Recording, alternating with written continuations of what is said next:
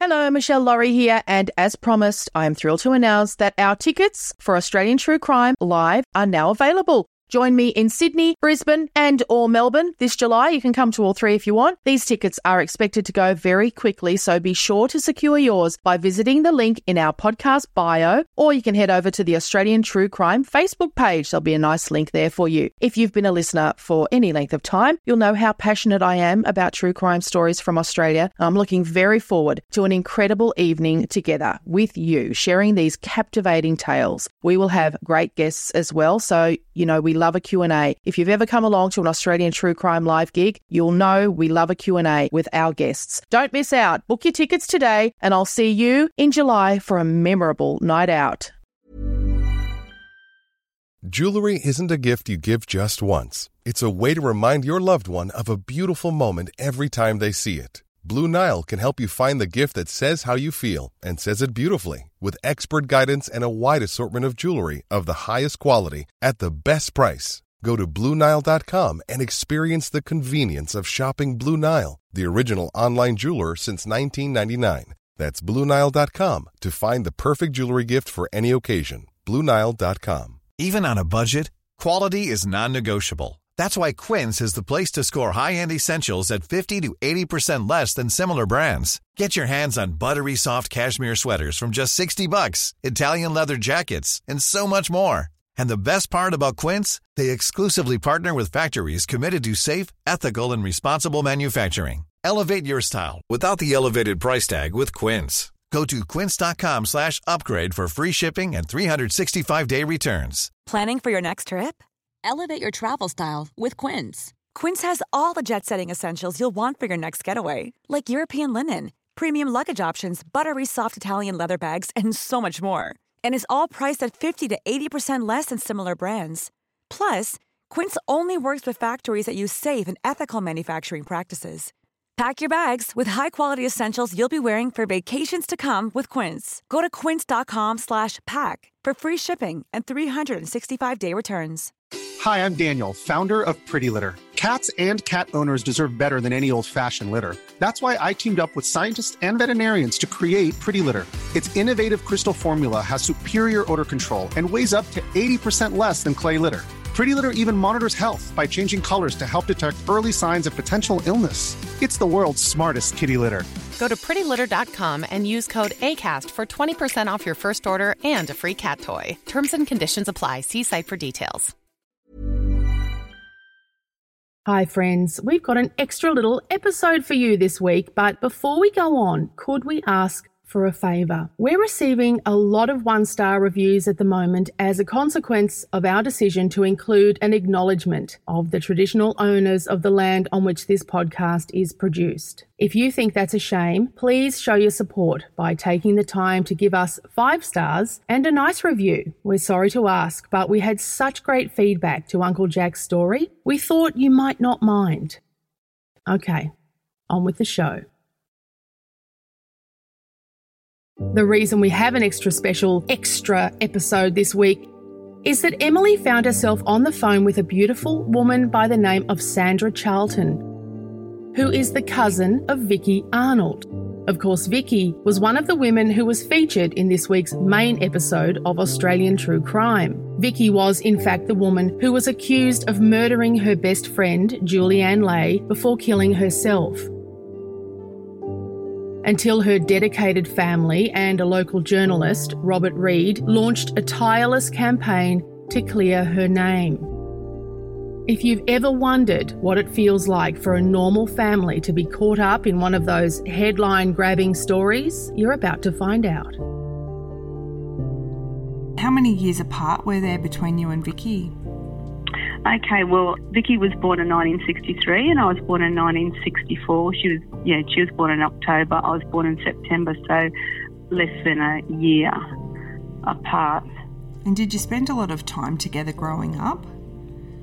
We did once, as Vicky's father was getting sicker, we did, maybe even a bit before that.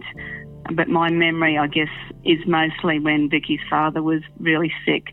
And we would go to squash together. She would come with my family a bit, with my parents and my sister, And then once he passed, she did come on quite a few camping trips with us and her mum as well. Yeah, so she joined us on a few things because she lived in Cairns. I live in Gordonvale, which is only 30 minutes away or less. And how old was she when her dad passed away? I think she was 13. I think I was 12. So very, very young. It would have had a big impact on her. It did. She was devastated, and I probably didn't know how much at that time how much she had affected her. But I know from my own self how I remember thinking, how I would have felt if it was my father, because I was with Vicky when her dad died, and we had just seen him in hospital, and then he passed away, and then we came back in. So yeah, it did. She loved her dad, really loved her dad. So when these awful deaths happened of Julianne and Vicky, what did you think, knowing Vicky as you knew her, and then suddenly their bodies are found and it's claimed that Vicky had killed Julianne and then killed herself? What did that do to you and to the family? I remember where I was when I was told. My mother told my sister and I at Vicky's funeral, just before the funeral, and we couldn't believe it. No one could believe it. In those days, you'd sort of trusted police, but just knowing Vicky, and we just could not believe it. Yeah, at the time, we thought she was murdered along with her friend, and then on the day of the funeral, we found out the police were investigating it as a murder-suicide, with Vicky being the perpetrator. So what was Vicky like as she headed in through her teen years and into her early 20s that made everyone that knew her, think this absolutely couldn't have happened? What kind of woman was she? She was really sensible. She was quiet. She really didn't, she wasn't out there. She seemed to be a normal run of the person like the rest of the family.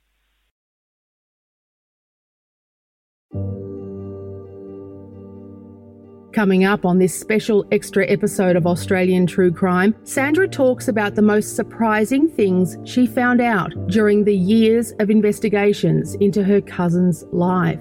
And don't forget, you can talk to Emily and I live on YouTube about this case and anything else true crime tonight at 8 p.m. Just head to our YouTube channel, that's Australian True Crime Podcast, at 8 p.m. and start typing. We'll be there and talking back. Coming up, Sandra talks about the many ways in which fighting for a loved one can cost a family. But first, Emily talks about media intrusion. Did you have to put up with people gossiping or asking you questions? As a family member, what's that impact on you in the follow-on from those events and when all the media was happening and things like that? Yeah, in the beginning there were like outrageous stories of being in a lesbian relationship with Julianne, and that there were drugs involved, and there's all these sort of rumours going around in which, were unfounded. At the time there wasn't any rhyme nor reason to that going around, but it was just, I think, newsworthy. The general public didn't believe it either. So the people up in North Queensland, and I think generally everywhere, couldn't believe it, just the circumstances around her death.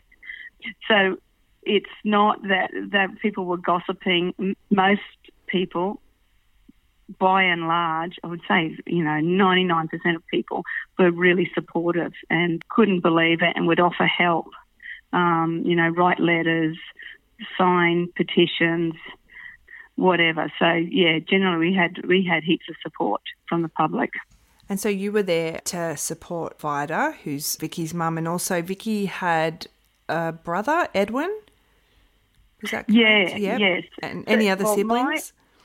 Yes, Vicky's got a half-sister, Gail, and a half-brother, Edwin, because my Aunt Vida, she was married to Gordon initially, and he was killed in a car accident. So Auntie Vida's had a very tragic life. Yeah. Then she met Uncle Steve and got married, and they had Vicky. Then Uncle Steve died. of cancer.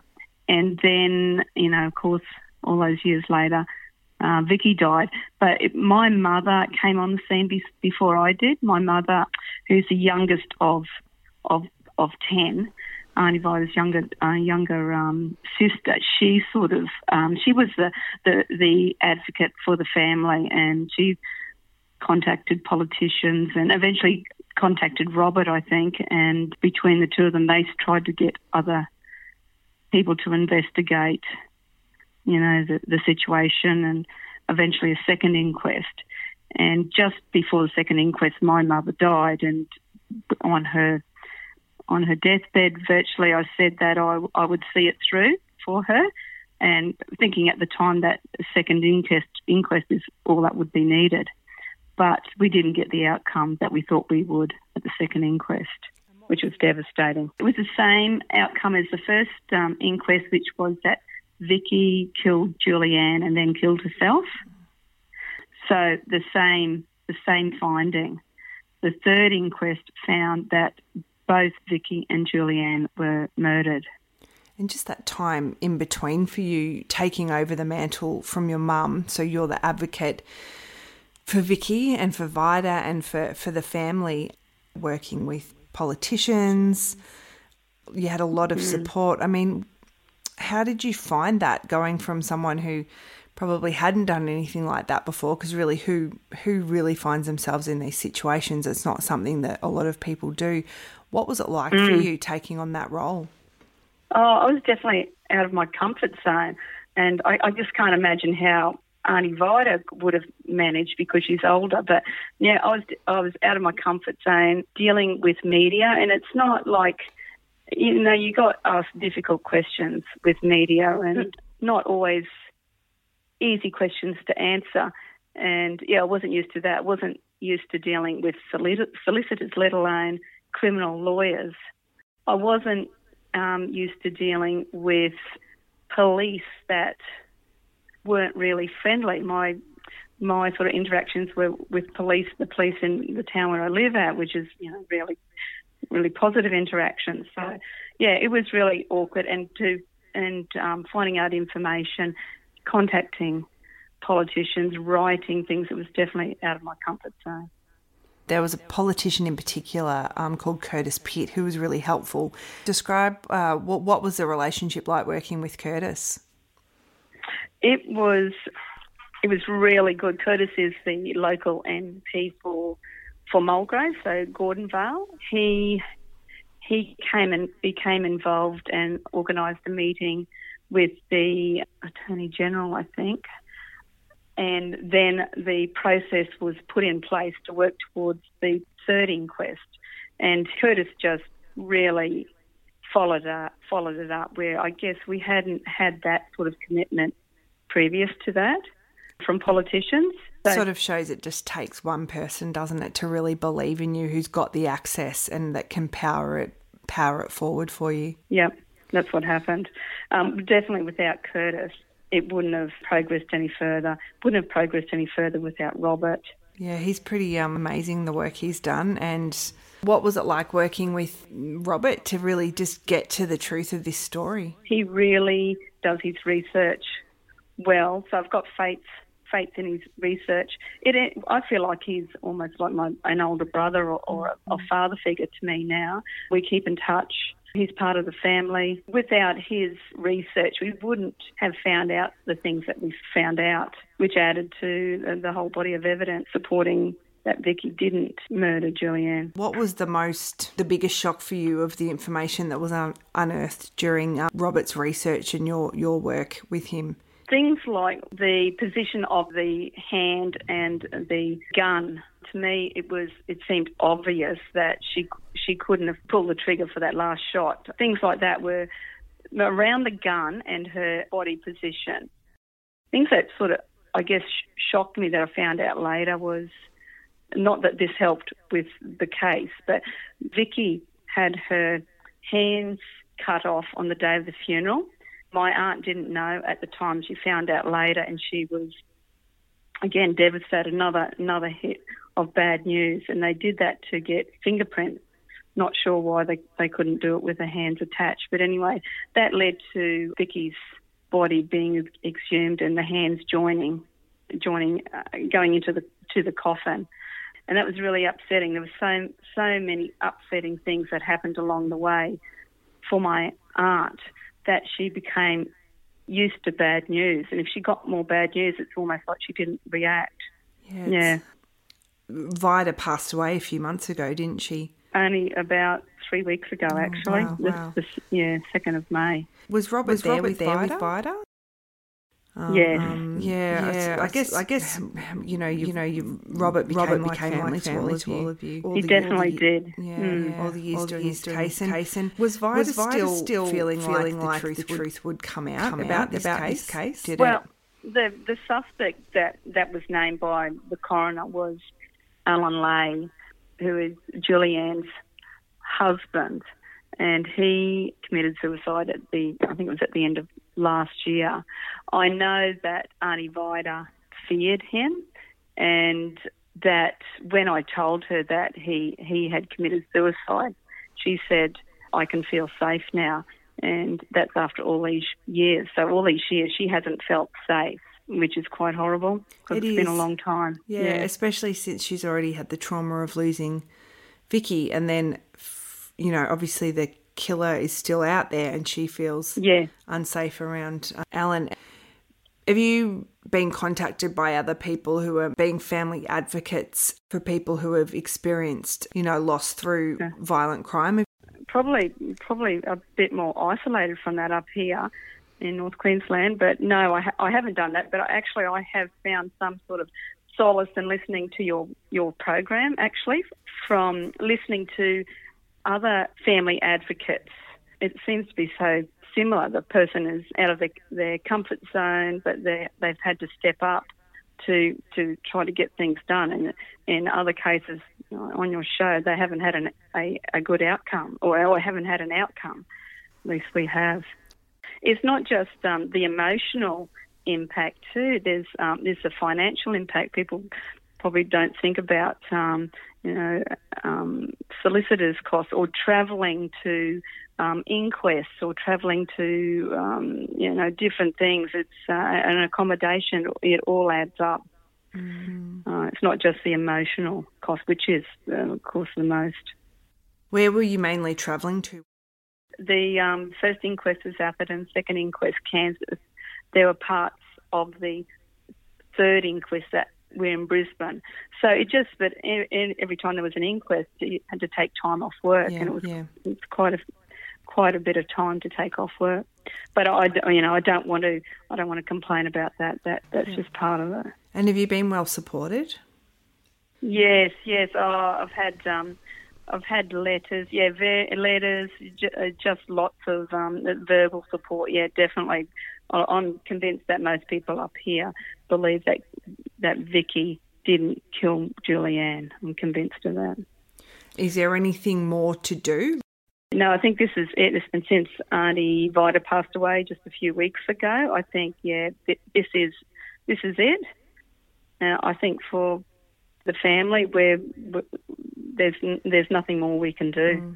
Vicky's name's been cleared. That was the main outcome that we were wishing for at the last inquest.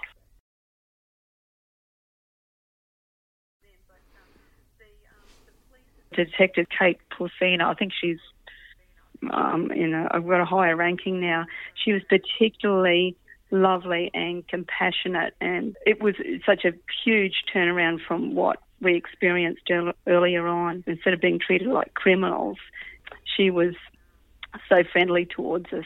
So I just do want to make a note that at the third inquest, things turned around with regards to the interactions with police. Thank you so much for your support of Australian True Crime. We'll be back with another episode on Thursday.